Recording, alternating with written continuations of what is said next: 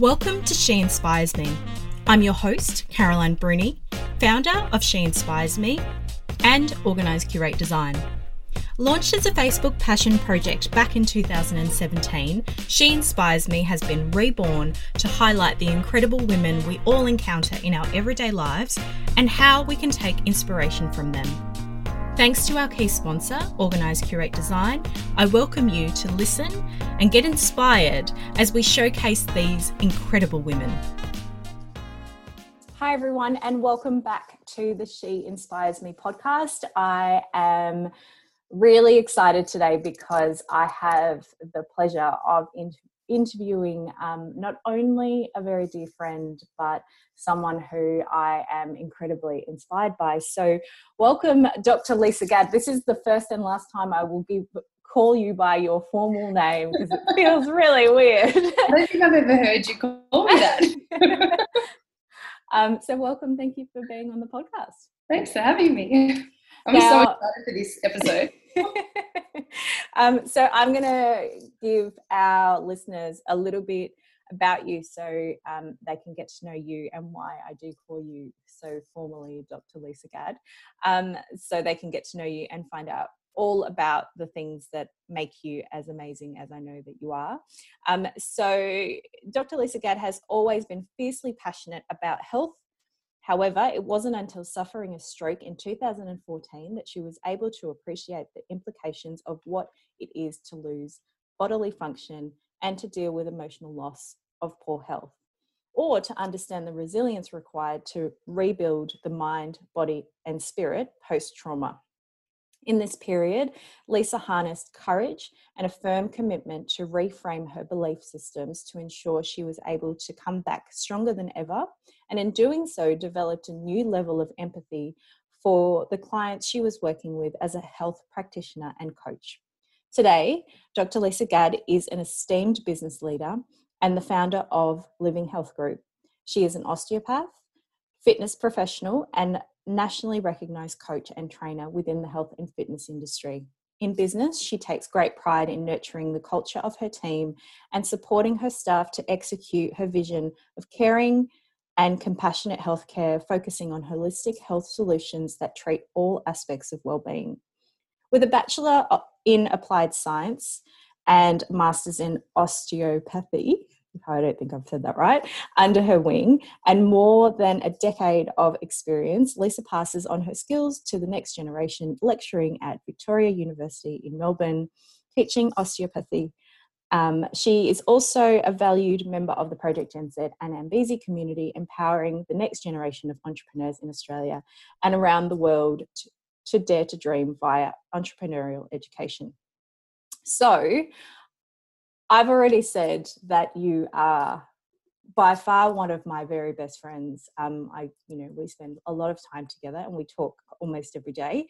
So it is a real pleasure to have you on as a guest, but also to kind of share with our community why I'm inspired by you and why I've brought you on today. But it does kind of feel a bit odd kind of reading out your bio and when you know someone really well, but then you read the stuff and I'm like, oh, this is really impressive. Well done. So there's definitely a specific part of your bio and your story that kind of stands out, and it would stand out to anyone because once you kind of hear it, it sticks in your mind. And I've had the pleasure of even sitting on stages with you when we've spoken at events where you've shared this part of your story. But for the listeners, can you talk us through what happened in 2014 and just what that experience was all about? Yeah. So 2014, I would be 24. So I was doing, Caroline, what most 24-year-olds were doing. I'd graduated uni, so I was working as an osteopath in my profession. I was a normal 24-year-old. I went to work. I was playing heaps of netball and sport. I was socialising on the weekend. I was, doing what for me at the time what seemed normal. And then all of a sudden, one day I woke up with a cracking headache, and I knew Like I was sensitive to light and I knew just something wasn't right. And it wasn't until going to hospital, being diagnosed with, at the time, meningitis, which is inflammation of the brain. They told me to go home and rest. So I was lying at home on the couch, and then 3 days later, I ended up having a stroke at home on the couch. And that was the start of a three-month hospital, 6-month recovery journey of rehabilitation, learning to walk, learning to talk properly, getting back to a new life, which is like a new normal for me. So obviously not many of us, like I actually don't think that anyone exists in the world, especially as adults, that haven't experienced some kind of trauma. The reality is that's just what life is all about, or an element of life. But not all of us have experienced physical trauma. So is there, knowing what you know as a health professional, is there something that what would you change if you could go back to 2014 or even 2013? Because obviously, we're leading up to this point in time, this pivotal moment. What would you change? Like, is there anything you could have changed? Interesting question. Look, I believe everything happens for a reason, and like I would not wish this, like a stroke, on anybody, let alone any family. As you know, I've got 2 brothers, mum, dad. So for them and my friends as well, it was really traumatic. I wouldn't wish any on this on anyone, but I'm incredibly grateful for what I've gone through, and what I've overcome, because it's given me, one, a huge dose of resilience, but it's also steered me on the path that I'm now. It's made me a better health practitioner. It's made me appreciate life a heap more, and it makes me appreciate the people in my life a huge more, and it enables me to inspire and impact the other people, but also our future generation. So would I change anything? No, but what I did learn, and what I probably, if I could tell my younger 23, 4-year-old self, would be to listen to my body more and to look after, to value your body, and to look after it and listen to it, because it's giving us the feedback it needs to put us on the right path to better health. So I probably was a little bit ignorant of, I was running life at 100 miles an hour. I was just doing what I thought was normal for a 24-year-old.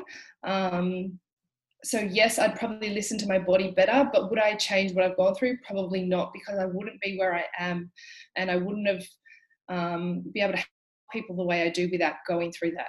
So I think it's definitely helped and shaped me for the better, as opposed to why me. And I definitely had those thoughts going through. It's like, why am I going through this? This is unfair. But looking back and getting through it, I think it's definitely helped me better, as opposed to the worse. Yeah, and I think that's essentially what trauma does. Trauma is not supposed to be fun, but there's a lesson, or multiple lessons, and sometimes they're lessons you take at the time, and then sometimes there's all these silver linings along the journey. As I'm sure that when you talk about this experience today and the learnings that you're still picking up today, when you think back to that point in time and all the changes, that's don't get me wrong, I'm never going to sugarcoat trauma, but that's the beauty of it. And I agree that sometimes we wish that things didn't happen, and it does feel unfair, but there's always a way. And I think that's the resilience piece that is mentioned in your bio, definitely around what we take from the experience and then what we do with it, what lessons we take and what we share. You said something just then that really resonated for me around the mindfulness piece, and the kind of being in tune with our bodies and our ourselves as a whole. Do you find that, because I know that you work with patients right across the board, and I know you have a strong passion for working with women, but I know you work with footy clubs and young men and whatever else. Do you find that the mindset of a 20-year-old is I'm invincible, and that maybe was a big part of I'm just going to power through? Or like, I know that with my 15-year-old, he genuinely thinks he's invincible. So is that part of the lack of mindfulness, do you think? I think for me, the turning point was, I think it is. Like, I think, because we are so young and fit and healthy, we're like, we can do anything. And I think also because we haven't come across the challenge or resilience in our previous life, like, we don't really face a lot of hardship like going through life. It's not until, you kind of hit our later life that and I'm generalizing, but a lot of people face like challenges and trauma and those times. So I think because we spend being teenagers and adolescents and young adults with no challenges, we just think that, life's easy and we're invincible and we can do anything. And that's a really good attitude to have, but there's also that realistic component that, life is going to throw you curveballs and you don't know when it's going to happen. And for some people it doesn't happen at all, but, I know for you and I, it happens, and at times it keeps happening, but we just face it and we go, okay, cool. What are we going to learn here? How can we handle this? Who's around us? And how can we move forward? What's here to teach us? So with that understanding and that, I guess, experience of what can be or what could happen and what has happened, one of the things that I know that is really dear to your heart, and one of the things that I know that you're known for, is your leadership within your team, at your practice, your leadership within the community, especially around the sporting clubs and whatever else that you work with. How do you describe your leadership style, and what kind of drew you to take on that role? That is a very good question. And I've actually never really thought about it up until, like you said, until you've mentioned it. I think in terms of a leader, I'm definitely I lead by example. So I know for my team, I'm like, okay, if I'm asking them to do something, I've got to do it as well. And it's a whole be the example. I remember someone said to me, the whole monkey see, monkey do. So if your team sees you doing it, they're more likely to do it. And that really stuck and resonated with me. I think as a leader, I'm very approachable and open, but my team also know I'm going to stretch them. I'm really big on growth and development. If we want to get from A to B, I'll help you get to B, but it might be uncomfortable. So it's, I'm really I know what you're going to ask. I'm just smiling. I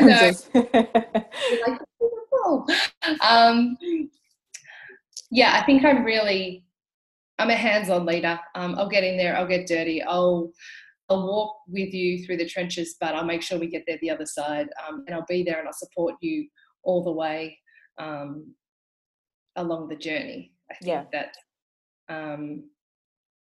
I think that's how my leadership style is. I love seeing people grow, develop, and become a better version of themselves. So my goal as a leader, whether like you're on my team or whether I'm working with you as a client, is how can we get you from A to B, I guess one, the quickest, but also how can we get you performing at your best, whether that's in a team environment or with your health and well-being. It's like, how can we always be that little bit better, that 1% better each day? Yeah. And it's, I guess, that path analogy of working and walking alongside someone and them knowing that they can lean on you, they can call on you, but you're also there to kind of prop them up and let them be autonomous at the same time. I think I personally know that leadership style always resonates really well with me, and with a lot of other people. It's similar to how I lead my team as well. So we often laugh about this analogy, and I remember this conversation really clearly. We were in the car on the way back from a workshop, and I don't even know how this came up, but I was like, you're just always yelling at people saying, give me the ball. And you've got this real kind of go-getter, just let me do it approach. And now I find this interesting because of what we just talked about. So there's this real I've always found this balance in you to be almost contradicting, in the sense that you can be such a nurturing, I will back you, let's go do this together approach in your leadership style. But at the same time, you're like yelling at people going, hey, can we just get it done? So where do you think, how does that all play in the same space? And then where does that come from? Like that real drive and fire of being a go-getter and just wanting to. Add a little bit of context to that. Give me the ball, because those that don't know you and I that well, I think playing so much sport growing up, and I played at quite a competitive level, so I've always had that competitive drive in me, whether it's on the sporting field and now in business. So for me, it's funny because my biggest strength is my drive and my determination, but it's also my biggest weakness as well. It's a balancing act, just as you said, of how do you drive and go and hustle and encourage, like get people from A to B, but still have that, still have that nurturing and that compassionate, and, you know, I'm with you, like we're going this way and I'm going to help you get there, but I'm going to hold your hand on the way, kind of thing. And it is a real balancing act, but I think my ability, the thing that makes me different is my ability to connect with people, and that compassion. I think that's how I balance it. Like, yes, I'm super driven, but also I'll have you back 100% as well, and I'll help you get to where you need to be, on the same path, on the journey. But yeah. So when it comes to that mindset around that real driven approach, have you found that with your experience from 2014, have you found that you've had to back it down, or do you just reapply it? I think, and if I look back at 2014, you know, I went through that time, and it was doctors and it was a medical profession. They were the ones that said, look, you're not going to make it. You're not meant to be here. And that was when it's like a switch flicked in my brain. And it was like, you know, I knew I was here to do something more, and to serve the world in some capacity. I didn't know what it was at the time, but I just knew that I had something within me, and I think that fire still burns. Like I feel like I'm still here to make an impact, even if it's one person at a time, or one, you know, we speak to from groups of like 5 to 10 to a couple of hundred people, and every time I'm either speaking to someone or working with someone, like if we can impact someone just on like one person, then we've done a good job. And I think that fire still burns in me from then. And I think it lights up every day. It's like, how can we can get people being even just 1% doing better or trying something different, or backing themselves, then I think we've made an impact. Yeah, definitely. And it can be really hard to transfer that energy when you're trying to motivate someone, but also trying to pass that on to them so they can self-motivate. Because it's one thing to have someone pushing you and just checking in and holding you accountable and kind of driving. But if sometimes the moment as a coach you step away from the person, they just they become really static again. So it can be a tricky balance to do the coaching and the encouraging whilst also not yelling at them going, just let me do it. Which, you know, it's funny because we're really different in that way, but then we're really similar in that way as well. Yeah. I just don't think I yell at people and tell them to give me the ball because I hate team sports. I don't do team sports. Just let me do something on my own. You're like the one on the sideline cheering, and I'm like, yeah, let's do this. Very much so. It's funny because I think back to like the first time I went to like a group exercise class or whatever, and everyone was like slapping each other on the back and cheering each other on, and I was just like, these people need to leave me alone, like stop talking to me.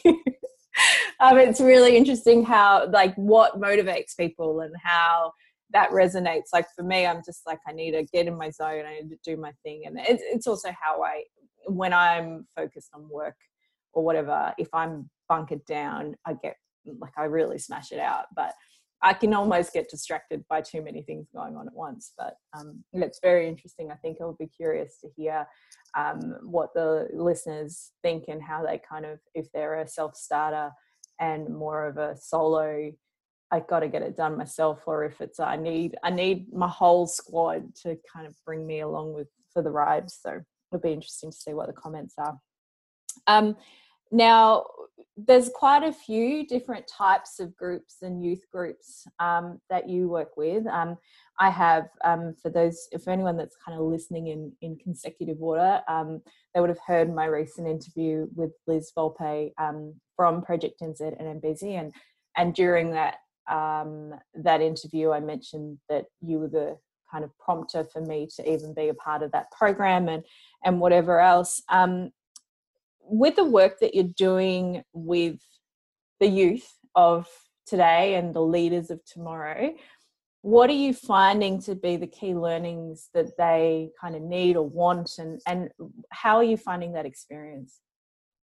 Well, I absolutely love it, but I feel like our youth of today are super eager to make a difference. I also feel like they want to see change in the world. They're definitely, there's a lot of go-getters out there. There is definitely a different generation coming through. They're committed to making a difference and standing out, from what I've seen so far. Yeah. And what do you find that is the key thing that you're adding to the mix when you're meeting with them? I think for a lot of it, it's that fact, like believing that anything is possible, that they actually can do whatever they choose or want to do, but also like you're going to stuff up, you're going to have mistakes, but mistakes are proof that you're trying. So keep at it, because you really can do whatever you choose to do. So one of the things I chatted to Liz about when we were kind of comparing our experience in Cambodia versus the experience here in Australia, talk me through your experience on your first trip to Cambodia. I wasn't there. I saw you beforehand, but I'd only just really met you like a few months beforehand, and then I saw you afterwards, and I've said to you, I noticed almost a physical change in you. How did the program work? Because we didn't actually talk about that much. So how does the Project NZ program in Cambodia work? And then what did you kind of gain from that? Yeah. So we head over there, I think I went the year before you came. Yeah. 2017, I think you went. Okay. Yeah. Yep. So we head over there. There's 25 entrepreneurs, and we run what's called the Apprentice Challenge. So what happens is all the kids or students are in groups, and they're assigned a couple of Aussie entrepreneurs, and what they do is they have a product and they get to rebrand it. So they might have like a water bottle, or they make a product as well, or they make a service, or they create a service. So we teach them things like marketing, sales, how to pitch, how to be a leader, all those fundamentals of business. And then on the final day, the groups hit the streets of Cambodia, and we've got about a 2-hour window, and they get to sell their product on the streets of Cambodia. And the winning team gets to, I think we went ice skating the first year, ice skating in burgers. So we take them all ice skating in Cambodia. Ice skating in Cambodia. So the winning team gets to go out one night with us. We go ice skating, we have burgers, and then there's an overall winner who gets $1,000 US towards their education. So that's how the program runs. The biggest thing I noticed, my biggest takeaway from the whole experience was I just couldn't believe, like, we're in a third world country. A lot of these kids They don't know who their family is. Technically they are orphans. I know we don't like to use that word, but they are. But yet they are the happiest kids that I have ever met. They are so incredibly grateful for everything. They are so loving of each other. To them, everyone's their brother and sister. So like everyone is family. They're so loving. There's no thing, they don't have the issues that we've got in school of bullying, bitching. They're all just friendly with each other. They all get on. They all look after each other, and they're just so loving and caring and grateful, even though they've had, you know, some of them have had really unfortunate upbringings. But they're just the most kind, compassionate and loving people that you'll ever meet, yet they've got not much at all. They've had a really different and harsh upbringing, but yet they're so happy. And that's the real contrast between one of our biggest issues here in our schools is bullying. They don't have any of that. Yeah, the bullying and mental health and the issues that we see here in Australia from children like really, really young who are, you know, suffering from anxiety and suffering from different mental health issues. It's concerning.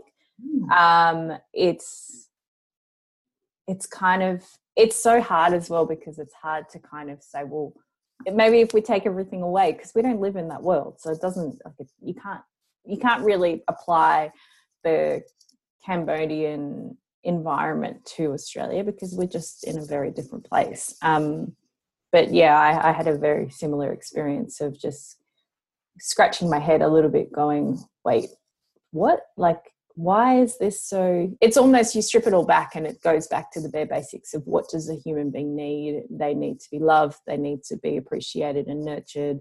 They obviously need the bare essentials around food and shelter and safety and whatever else. And then once you have those things, then you can very much just sit back and go, life's pretty good. I've got all the things I actually need. You don't need all those extra things. We have them, and therefore we have to deal with whatever comes with them. But did you find, leaving to go to Cambodia, you obviously didn't know what to expect, other than what you'd been told, and Liz doesn't tell us a lot, so that's always there's a lot of trust that goes into that situation. But as I said, I noticed a real change in you post Cambodia, and what were there any kind of real standout changes or moments that you went, wow, I need to do this now, or I need to change this now? Yeah, I think for me it was really it was a couple of things. One, not sweating the small stuff. So, you know, especially you and I are both in business, we've got a lot on our plate. I know sometimes I can get caught up in like the little stuff, and it's really like, is that going to matter in 5 years? Like, really need to think about big picture. And I think my other big thing that I've really taken from Cambodia that I get to practice every day is the gratitude of where I'm at, what I've achieved, where I'm going. You know, I'm fortunate. I've got a roof over my head. I've got incredible people in my life. I've got food and water, and I can feed myself.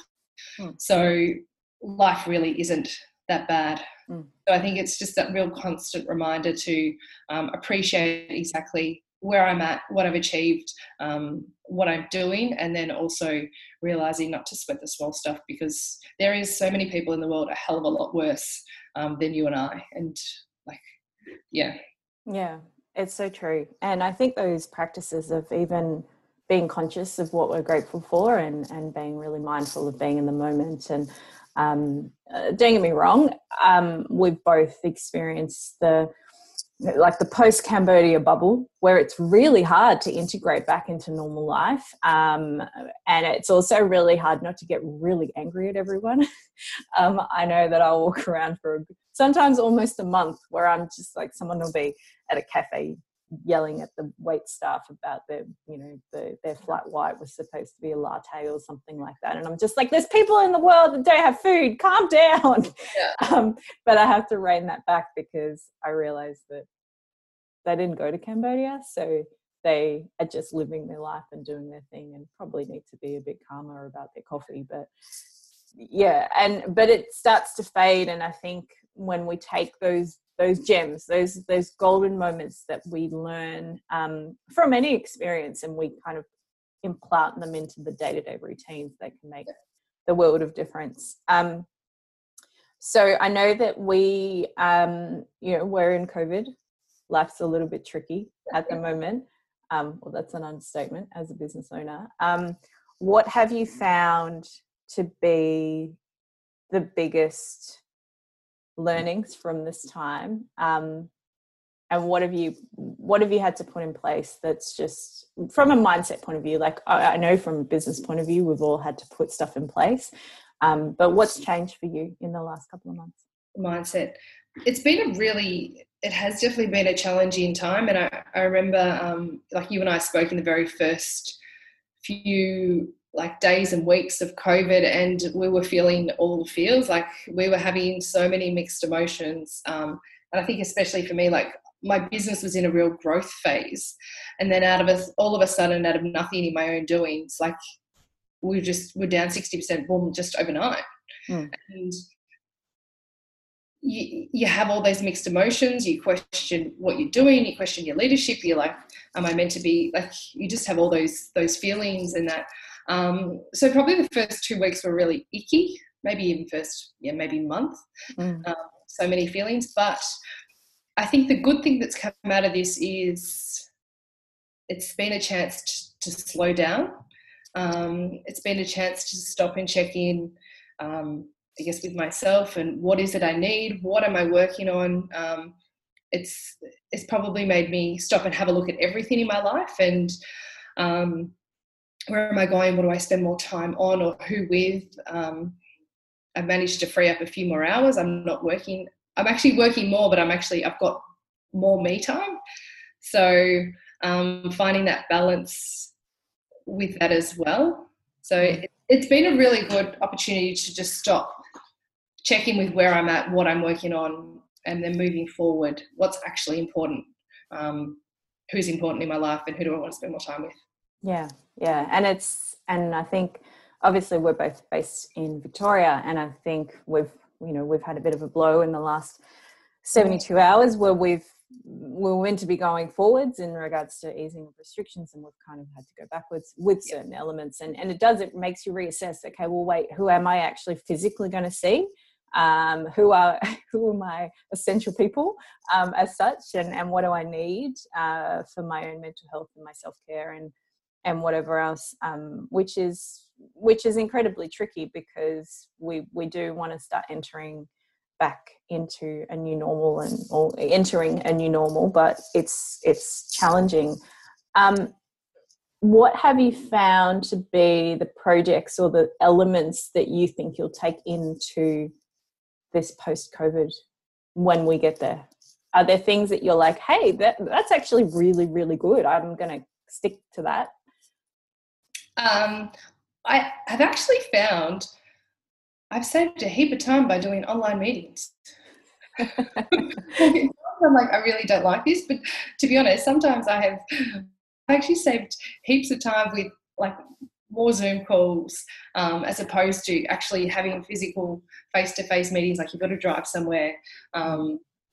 That's actually been a plus for me. I think for me, I've probably carved more time out for myself, doing the things that I need for me, training, yoga, journaling, meditation, those things. So, and I've actually really enjoyed the extra little bit of sleep. It's only like an hour, but it's made such a difference to how I'm feeling and how I'm operating, and I'm actually way more efficient. So there are a couple of things that I've really enjoyed. Yeah. I've created more time for myself. My body and my mind is feeling optimal, which is good. And I'm being a bit more time efficient. Hey, you're speaking my language. Efficiencies and time efficiencies, like gold. So with that extra time, have you cooked up any new projects Is there anything exciting or anything, because we haven't talked a lot about your coaching and, you know, this whole other side of the work that you do. So what's next? Be it post-COVID or tomorrow or whatever. What are you cooking up at the moment? I'm actually in the middle, right in the middle of a little bit of a rebrand with my coaching and speaking. So at the moment, what's in the pipeline is getting that up and running. And I'm already working with some clients, but my goal is to take that to the next level, be on some more stages, inspire people on a larger scale than what I'm currently doing. And hope to grow that more. Yeah, and I guess, don't get me wrong, I'm a little bit biased, but for anyone that's listening that is looking for a speaker or someone who can share a really real, raw and honest story that has, you know, some really lovely silver linings, but some real deep lessons and practical approaches to those lessons, I would definitely recommend that you contact Lisa to engage with her in whatever format works. Like I know that, as you said, that you've got your coaching, we're doing more stuff online in regards to Zoom and that sort of stuff, which is great. And then the more traditional keynote style. Is there anything personally? I know that you were working at the start of the year, you were doing triathlons and then the world stopped. So what's, obviously you're still a bit tired, hands and feet are tired based on COVID, but is that still on the cards physically for you? Well, potentially. I am still training, and by training I'm running and riding. I haven't got back in the pool yet. Freezing. It's so cold. I am still training for a triathlon. Whether it's going ahead, that's another question, and I feel like we're not going to get an answer for that until another month or two. But so for me, it's keeping fit and healthy. I have actually just started a new. I've gone back to HIIT training, so I'm working with Fitstop at the minute for probably the next month, just to mix things up a bit, give me a bit of variety. Yeah. But fingers crossed. Noosa Triathlon will be on the cards in November. So wow. We'll see. That's impressive. Now for anyone listening, now I'm not the person you listen to when you want motivation when it comes to fitness. It's just not my thing. And that's totally cool. I can do other things. But for those listeners who are in their comfortable COVID body, most of us are, we have all eaten more cake and drunk more wine or eaten more chocolate or whatever. And that's totally cool. Like whatever you've done, you needed and wanted to do. And I'm a big believer in just eat the damn cake. But for those who are listening and are like, oh, I really need that magic message to help me get into the triathlon training or the back at the gym or whatever, what's the starting point? What's the first thing they need to do? I think it's really about setting that goal. And I think if you've got something set on what you want to achieve, whether it's you want to run 10Ks, whether you, like for me, want to complete the triathlon, whether you just want to be able to walk up the flight of stairs without puffing. That's great. It's really about it's about setting the goal. Okay, what is it I want to achieve, and then the structure. Okay, how am I going to achieve it? What are the little steps I need to take to make this happen? So I start with walking twice a week for 20 minutes. Then I build, after week 2, I build to 3 times a week, and then I might build up to. So it's really breaking it down into micro steps, and then having an accountability buddy, have someone that keeps you accountable, to make sure that when things get tough or when you're not in the mood or, you get tired, as we all do, someone's there to encourage you to go, okay, look, you said you were going to do this. Let's keep at it. Yeah.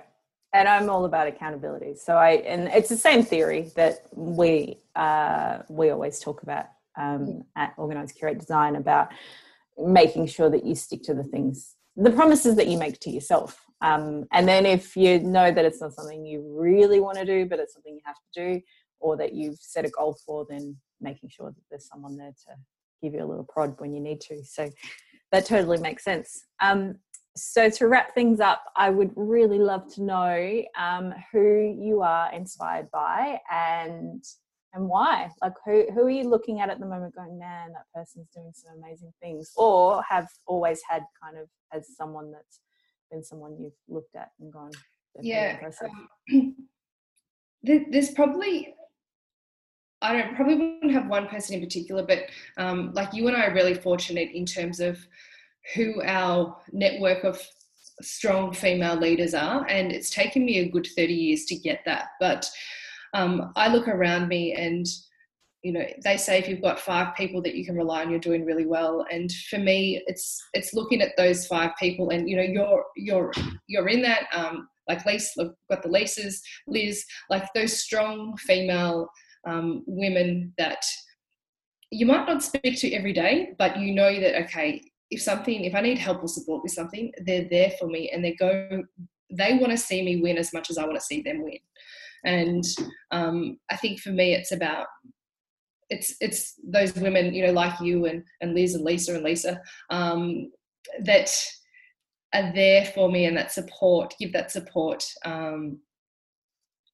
even though, you know, we don't have to be on the phone every day.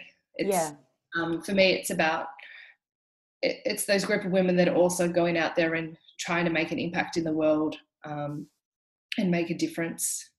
So there wouldn't be one such person, but I'm very grateful for, especially going through this COVID period, you know, I've had that team behind me to go, okay, when I'm feeling down, these girls are going to help pick me up, because they know what I'm capable of, and they want to see me win just as much as I want to see them win. Yeah. And I think sometimes, and that was kind of one of the key goals that I had in creating this podcast in the first place. Like, we can very quickly look to celebrities or people that have a platform, they don't have to be celebrities, but people that have influence, and turn to them and look at them and go, oh, this is what I need. And we forget that our peers, whoever they are, whoever we choose for them to be, especially as an adult, because you're making choices, like you're making choices regardless, even as a child, but as an adult, it's so much harder because we're so busy to maintain good friendships. And those peers, those 5 people, like the theory of you're the average of the 5 people around you sort of thing, sometimes we underestimate the value that they hold and the inspiration that they provide to us. So I totally agree. And I think everyone listening can probably think of some people in their life that they go, wow, I'm so grateful for that person. And they all bring different elements, but it's the lovely balance that good friendship brings. So that's great. That's lovely to hear. There are a few that you just mentioned. Like, as I said, we've had an interview with Liz, so people will have her details, but the other women that you mentioned are all working on some incredible projects as well. So I'll make sure to tag them as well in our show notes. So well, thank you for like sitting and having this more formal style chat. We chat like this like all the time, but we just don't record it. We could probably do a podcast every week, but I don't know if like the Lisa and Caroline podcast, we'll see how that goes. But thank you for being a guest on the podcast. And what I will do is make sure that we tag Living Health Group, your actual website, so drlisagad.com.au, so we can make sure that people can connect with you there as well if they're looking to engage with you as a speaker or a coach, and that will all be in the show notes and the socials that we share. So thank you so much for being on. Thank you for having me. It was heaps of fun. We'll chat to you soon. Thanks, Lisa. Thank you for joining us today and being a part of this incredible community. Remember to hit subscribe and join us in our next episode to be inspired by more exceptional women.